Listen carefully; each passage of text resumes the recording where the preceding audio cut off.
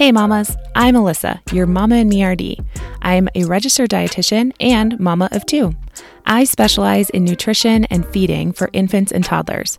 Welcome to Nutrition for Littles, a podcast dedicated to helping you raise healthy, confident, and intuitive eaters. Nutrition is kind of my thing, and I love sharing it, but honestly, the 30 seconds Instagram gave me on my stories just wasn't cutting it anymore. Join me each week as we go deeper and tackle topics like picky eating, mealtime struggles, baby-led weaning, and fostering a healthy relationship with food, and so much more. I'll try to be short, but I plan on answering your actual real-life questions using your examples. I will walk you through actionable strategies to help you protect and preserve your child's innate ability to listen to their bodies and eat intuitively.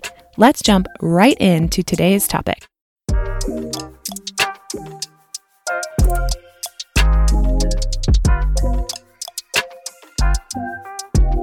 Hey, mama. Welcome back to the podcast. I'm so excited for today's episode, but here's the thing. I am talking all about baby sign language on a podcast. Sign language podcast. Like, I can't get over the fact that I'm trying to tackle this on an audio format, but I'm going to try to do my best. So here's the thing. I am not a sign language expert, but I am going to share with you mom to mom what I have taught my kids and how I think it can be really helpful. So stick around if you want to learn from me about sign language. And I'm also going to point you in the direction of some actual experts out there that you can go hang out with and learn more official standards for. But I'm going to tell you what worked in my house and what worked in my family and what didn't, and why I think it's an excellent way to communicate. Now, here's the thing. I actually, just before recording this, just got off a live Instagram TV that I did with my girl, Katie, over at Talking with Katie on Instagram.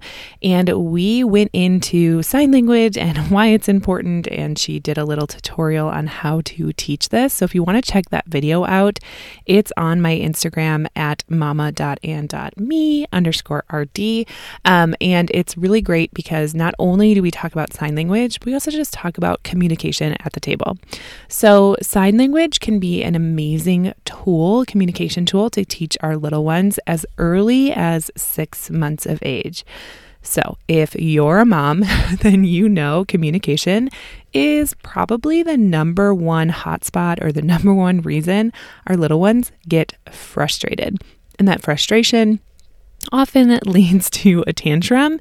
And a lot of times this happens around the table because they're hungry, they're hangry, they are trying to tell us what they want. We don't know what they want. All these things sort of come up around the table, especially. Now, of course, it happens everywhere, and tantrums are super normal and actually important for development. So just keep that in mind. But if we can give our little ones a way to communicate with us earlier than necessarily their verbal skills kind of pick up, then we will save ourselves a ton of headaches. Because here's the deal. Communication is key to feeling heard and getting your needs met. And in order for our little ones to do that, they need to be able to communicate effectively with us. And it's not normal for a child younger than 12 months of age to be speaking, especially in sentences. So I want to say, and again, don't quote me on this, I am not an SLP like my girl Katie is, but typically 1-year-olds only have like 1 to 3 words that they say regularly. That's an average. So what we want to do is start with sign language around 6 months of age. For my little ones, they truly did not catch on or start repeating those signs back to me until around 9 months of age. Now, I want to address something right here at the top of the episode because I know a lot of parents will say, well, I heard that sign language can impede their verbal development later. This is 100% not true. So I'm not sure actually where this originated, but I have heard it myself that sign language actually delays their speech development. And Katie confirmed with us on the IGTV, and I've heard this from several SLPs that I work with, that this is not actually the case. This is not shown to be true in research. So actually teaching them ways to communicate early can actually help with their later development of speech and language. So just putting that out there for any of you right now wondering that question. Okay, so you start doing it around 6 months, and the best way that I have found to teach your little one sign language is to, say it with me, model the behavior. This is true of so many things inside of our home with picky eating, but also communication. We model the behavior. We use the signs when we say the words. We connect the physical language or the sign language with the actual verbal language, so they connect the two. Then we followed up with swift action so they really, really get that link. So if we say, do you want water? And we sign the sign for water, which is the number 3 held up and kind of perpendicular, hitting the side of your lips or chin. That is the sign for water. If you say that and then you give them water immediately, they start to kind of make that connection over time that signal or sign means water. So this is what I did with my kids. Right around 6 months of age, I started using basic signs. Now, being the novice that I am truly, I started with one sign at a time. I started with more. More is using basically keeping all your pads of your fingers and connecting it with your thumb, the pad of your thumb. So you're kind of like almost like a little, this is really hard to do over audio, you guys, almost like a puppet, like if you were having a puppet talk. You put both your hands that way, and then you connect all 10 fingers right in the middle, back and forth, tapping them gently. You can also check out our Instagram TV. We model more for you as well there. But here's the thing.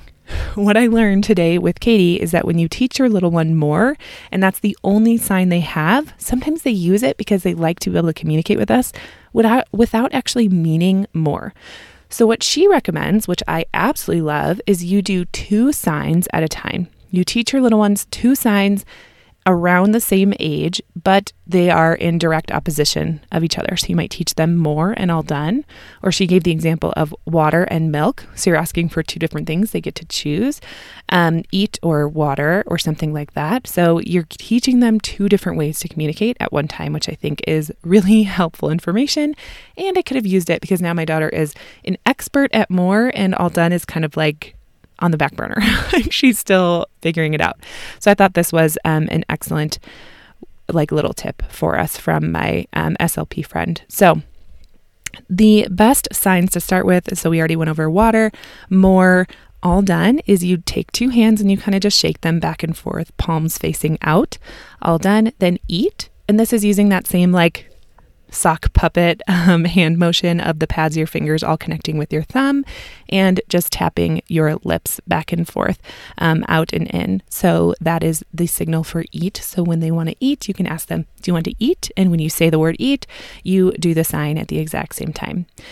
The other one that she recommends starting with, and that I teach my kids as well, is milk. And this is kind of just squeezing your hand together, almost like you're milking a cow. That's an excellent one to start with as well, because obviously our little ones are drinking milk, whether it's breast milk or whole milk. So those are some excellent ones to start with. And then there's, of course, please and mama and thank you and all those sorts of things. So you can get into the nitty gritty with someone else. I'm not going to teach those here, but those are the ones that I have taught my kids. I have not taught my daughter water yet. So that's the next one we're going to work on. What's important here is that it's communication. It doesn't have to be perfect. They are not going to win any competitions for speaking fluently sign language. But what you want to do is just create it enough that you guys can understand each other and communicate back and forth. So this is the goal. So even if it's not perfect, like my daughter, instead of saying more the correct way, she would clap her hands. And this is the way that she communicated more to me for a while until she got better at doing the actual sign language. So you want to start there and then move on to your next set of signs that you teach them. Okay, so outside of modeling the behavior for my kids every time I said the word, I was just really consistent with, again, modeling the behavior and following swiftly with the action. And then once my little ones got closer to 8-9 months of age, I started to gently lead them by holding my hands over their wrists or their hands to show them what the signs look like if they're doing them themselves. Now, an excellent point that Katie pointed out and that I've heard before is to not let them get frustrated. Remember, we don't want a negative experience around this. And really, it is not so important that we communicate this or teach them how to do the sign. So much more important than having a positive mealtime experience or just connection with our kids. So as long as they tolerate it, go ahead and you can gently put your hands over theirs and show them how to perform the sign accurately, or at least accurately enough for you to understand. And again, what I did with my son and my daughter as well, is I would perform the sign. I would hold onto their hands, make them perform the sign or help them, guide them. And then I would perform the sign again. And then I would follow through with giving them whatever they were asking for. Now, when you're consistent with this over, probably 2 to 3 days, around 9 months, usually they catch on. Now, every family is going to be different with how consistent you can be and how regular you can be. Like every time they want more blueberries, to do the more sign, or if you're just doing it like one time per meal. So it's going to depend on how consistent you are with doing these signs with your little ones, with how quickly they pick it up. Now, I'm going to give you my best tips for who to follow on Instagram to learn more about this. So, of course, I've already told you about my friend Katie, who is at Talking with Katie on Instagram. You can definitely follow her. She actually has a signing boot camp that she runs. I'm pretty sure her link is in her bio still. I'm not sure if it's open or not, or just the wait list, but I am sure that would be worth the money if that's something that you would like to be interested, or that you would be interested in learning more about. The other account that I follow on Instagram that I find super helpful is Sign and Grow. It's sign, and then instead of and, it's just an N, Sign and Grow on Instagram. I'll link them both below in teaching you some sign language specifically for your baby and communication if you're interested in learning more. But I just want to share with you how effective it can be, how I taught my little ones. They did not get super frustrated with me putting my hands over them. So I was just very gentle with them. But you can continue really just modeling that behavior if they do get frustrated. Back off, don't put your hands on them, and just continue to show them, and eventually they will model you. This is something amazing about kids, that they have these mirror neurons. They want to act just like us. They look up to us. We're their only sense of inspiration typically at these young ages. So they are going to pick it up if we give them the time that it takes to learn. So anyways, enough about that. I hope that you follow my friends down below to learn more if you're interested. And I hope this episode was helpful for you. See you next week.